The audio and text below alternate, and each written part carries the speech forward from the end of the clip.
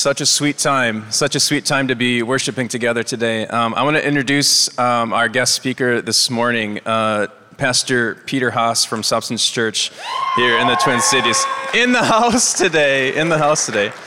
I got to tell you about his latest book, Pharisectomy.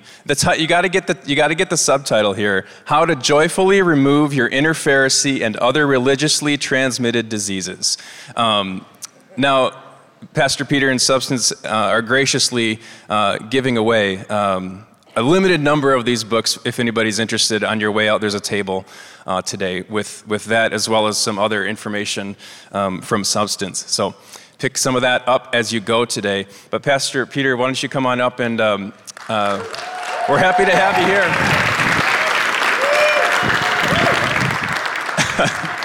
I'm going to pray with you and for you here as we get going here. Father, thank you so much for this day, this moment that you have ordained here. I just pray that your words through Pastor Peter would be received by soft hearts today, God, that we would be open and receptive to what you're going to say. Thank you so much, Lord Jesus. In your name we pray. Amen. Amen. Thank you, Darren. So you guys alive and awake Monday morning? Are there rowdy people? I know rowdy and Monday morning, the two words don't really go together, but I'll just say, man, it's good to see you guys. It's good to be back on University of Northwestern's campus. As I drove onto campus today, I saw the big golden eagle. Do you guys have like a name for that? Like the big golden eagle statue?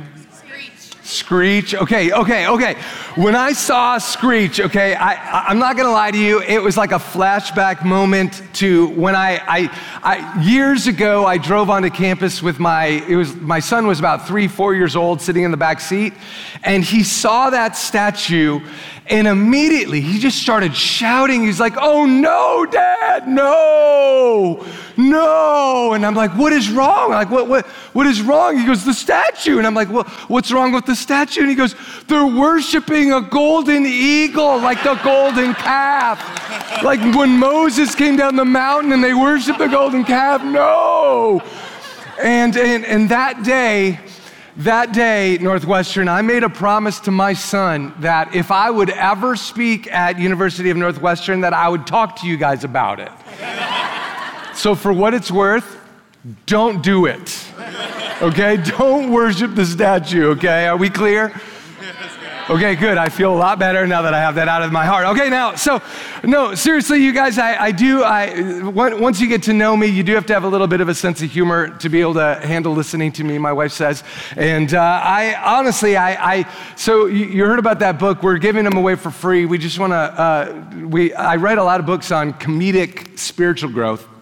And part of it is because so few people like to read books, and they're like, "Oh, but I'll read a comedy book." And if that's what it takes to get a little more scripture into people's hearts, then awesome. But my wife and I pastor a church called Substance, which is a little weird because, it doesn't sound very churchy, which is kind of on purpose. In fact, our whole goal all along has been to create a church that non-church people can relate to. In fact, one of our campuses was, just to kind of give you a sense, one of our campuses even was 80% new to Christ within the last 2 years. And so we have a lot of different issues that a lot of churches don't normally deal with. Like I remember not too long ago, a person, they came up to me and they're like, "Father Peter," and Father Peter, my kids were like, they didn't know what to do with that when somebody called me Father Peter.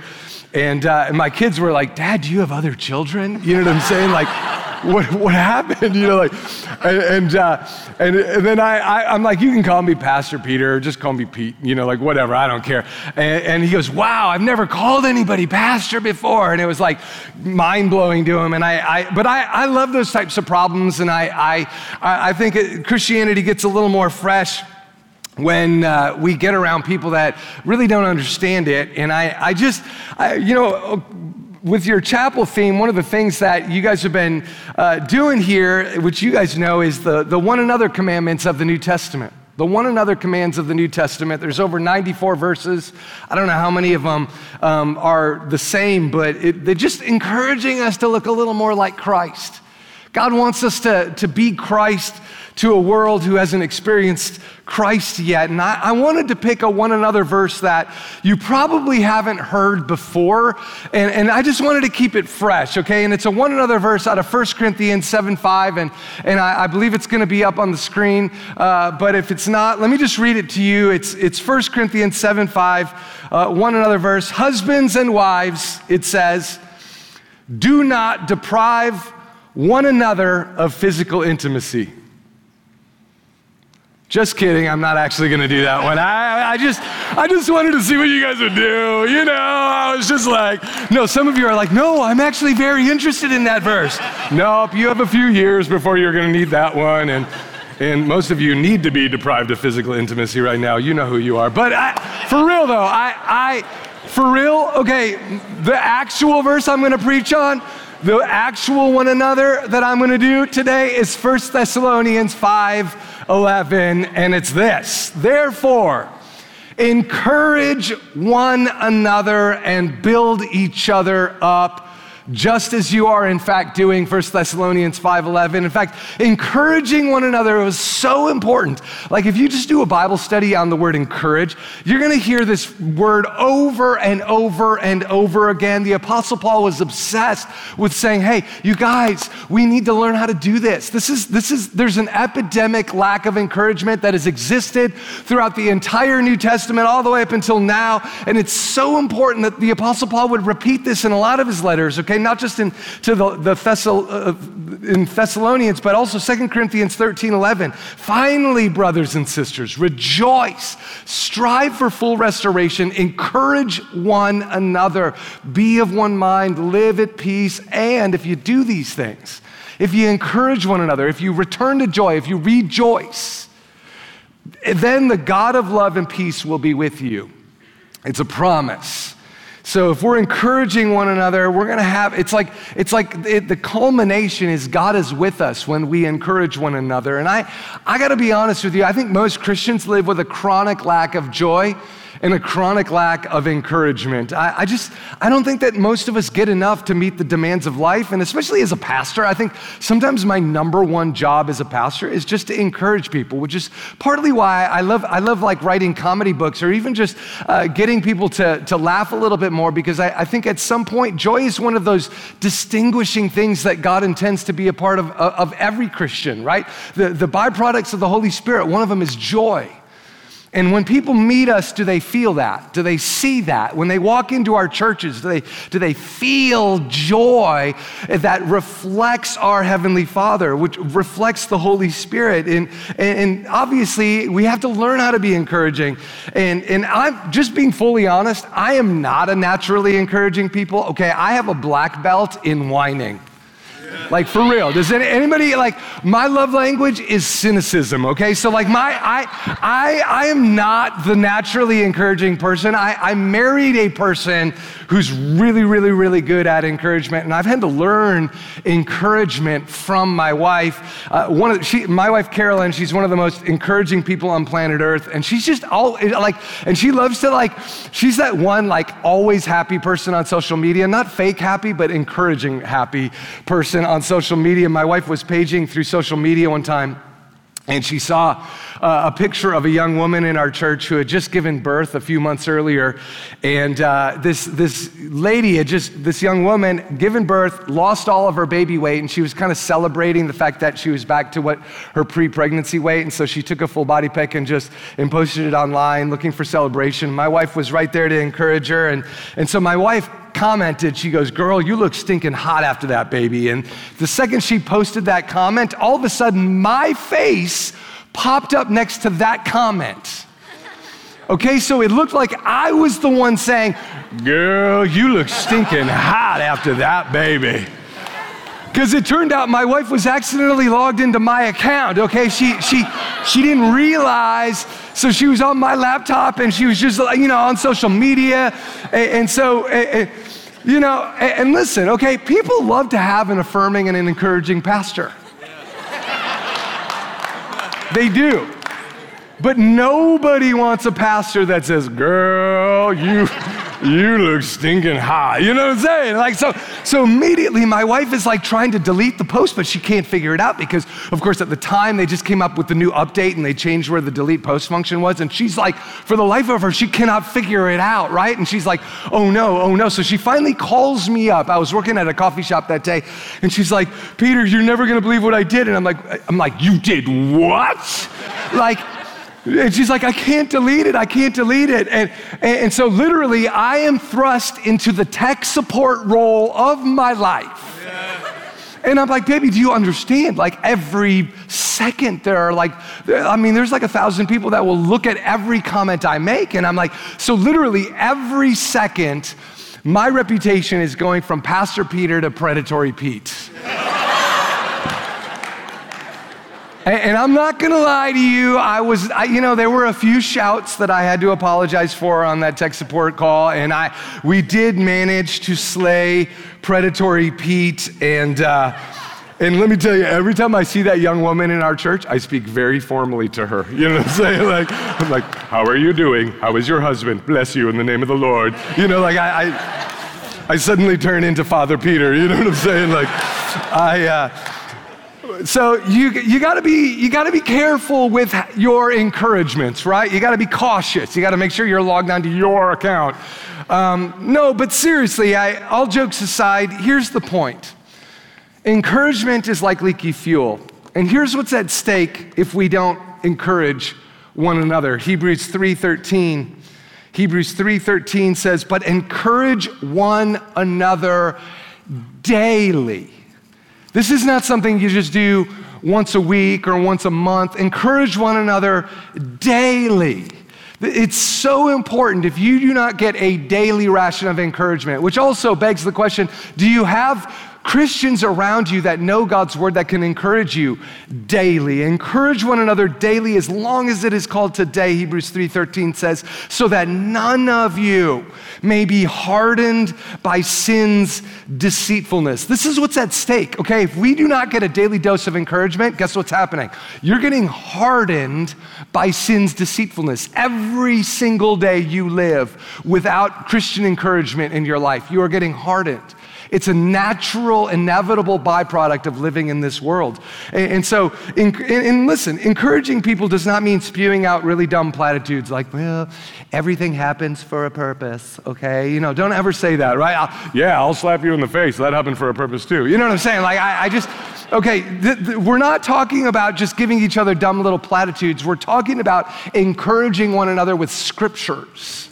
That's why one of the other one another's says, speak to one another in psalms, hymns, and spiritual songs. What we're doing is we're putting out the faithfulness of God, the promises of God, the goodness of God, the miracles of God.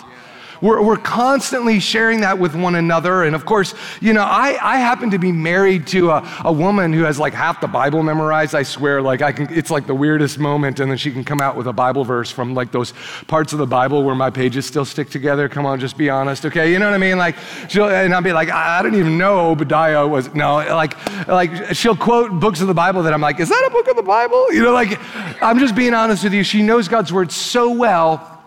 And she always has a word in season, and I've had to learn how to do that. I've learned over the years, part of the reason why I'm memorizing scripture is not just to encourage myself, but so that I can speak to other people with scriptures and promises and psalms, hymns, and spiritual songs. And so so when the Bible talks about encouraging one another, it's really about sharing his word, his promises, his miracles. And if we don't, I'm just gonna be honest, we're all gonna get weird at some point. Our thoughts are gonna get crazy, and all of a sudden, we're gonna start medicating with sin rather than medicating with God. Okay? Everything goes downhill if we don't have that daily dose of biblical encouragement, which is why, listen, if you're not addicted to your Bibles yet, I want to encourage you, just the simplest way to do that is just read your Bibles for 2 minutes for 2 months.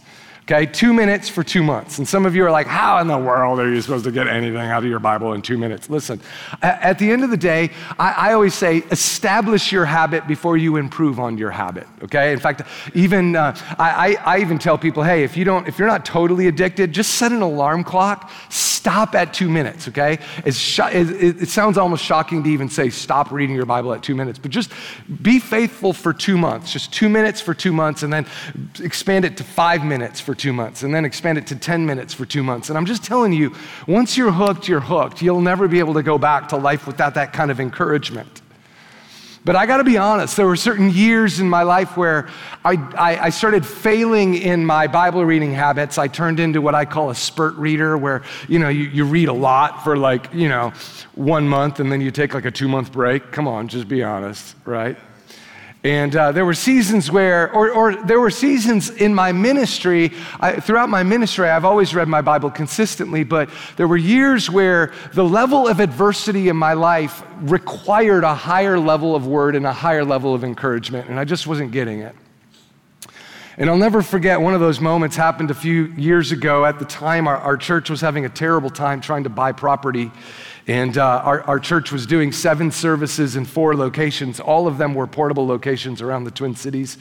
And to be honest, I was dying. I was losing my voice. I was, where it took us like several hundred people just to do setup and tear down at all of our locations around the Twin Cities. And I was exhausted. And even though we had raised money, get this, we tried to buy property 8 different times at cities around, in areas around the metro. And every time we tried to buy property, the city would stand against us and say, no, I don't want a church in my city. I didn't even realize how hard it was. We had all this money and I couldn't even buy property for 5 years.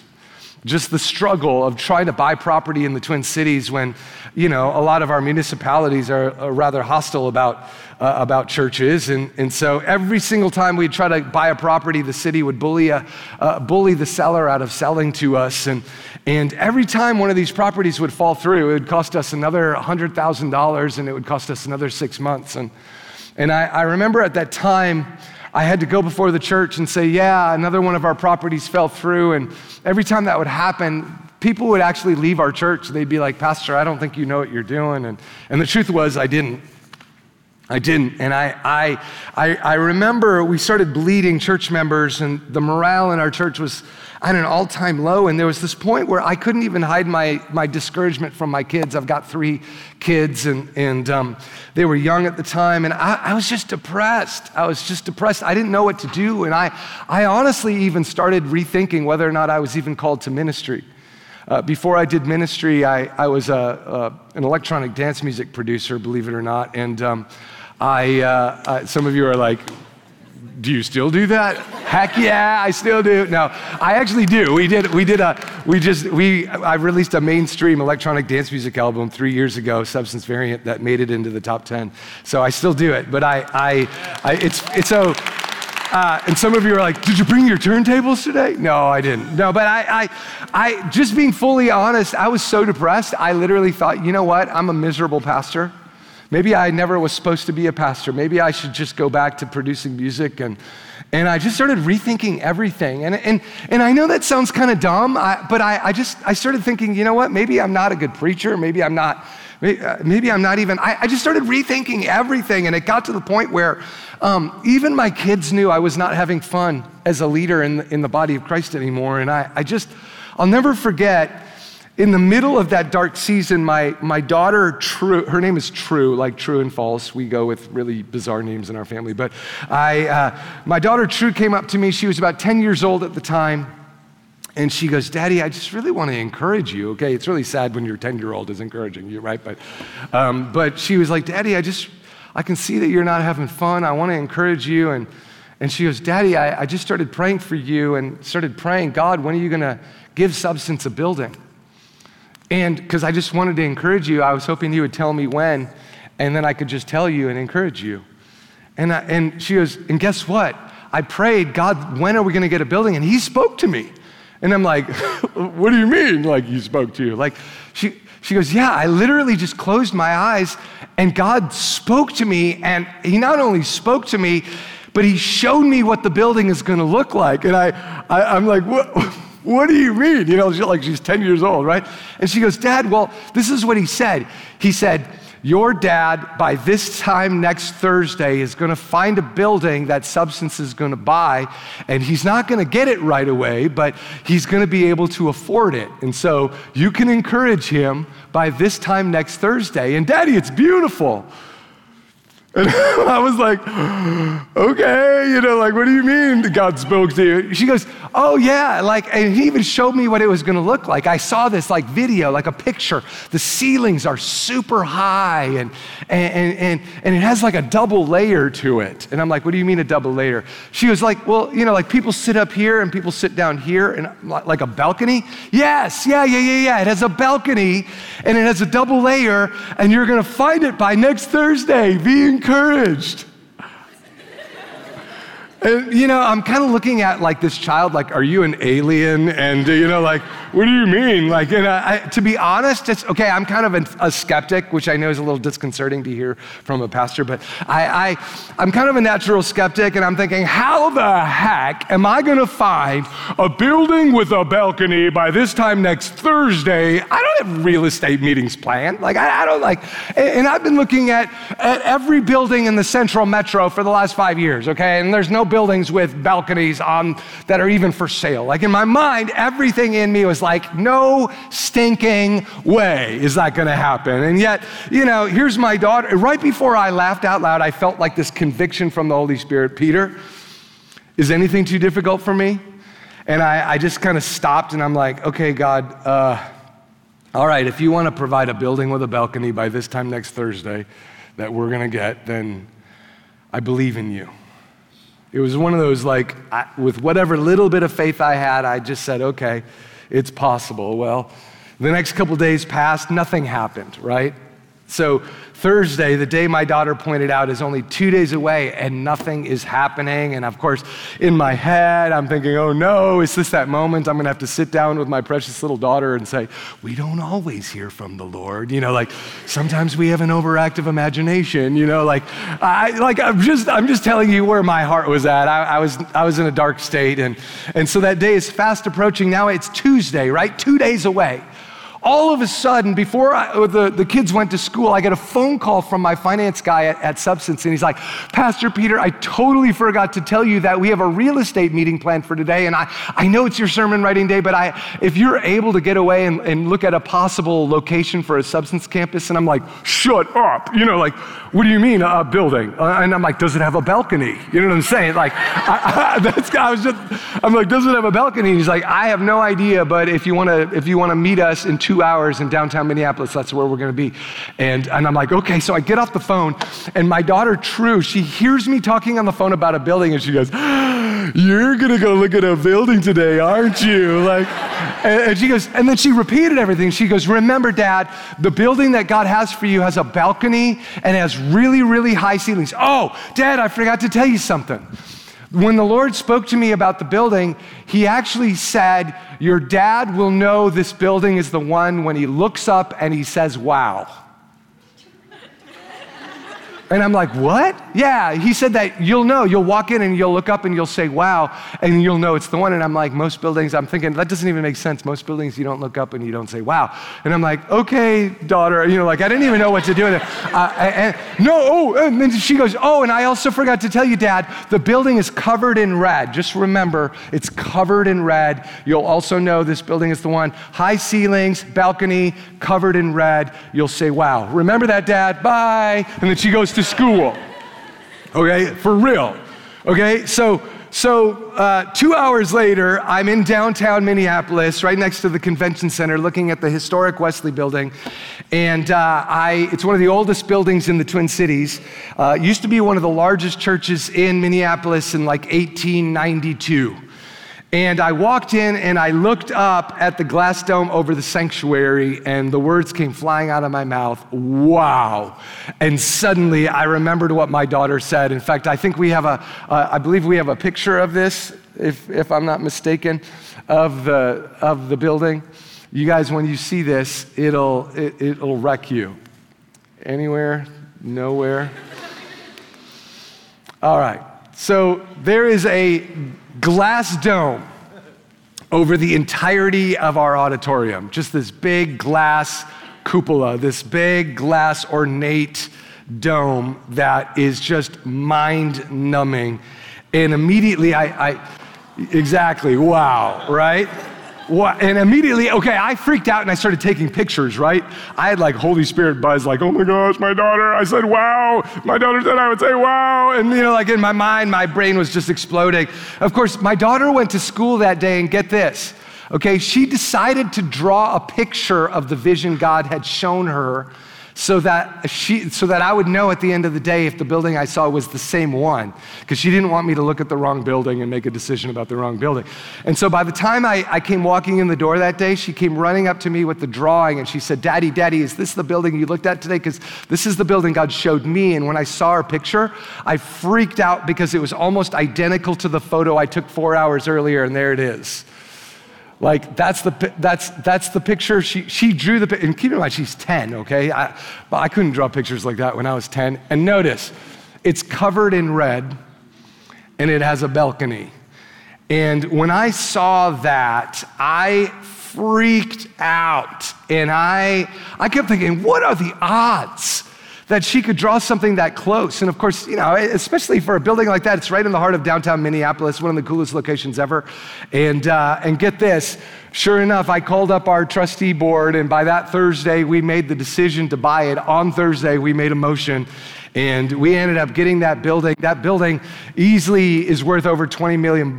We got it for $2 million, and now, and then, I mean, it's insane. In fact, here's a quick little video clip of the Sunday we moved in, or a little after we moved in. It's a cool little clip that I think illustrates what it looks like now. You're on the edge of your seats.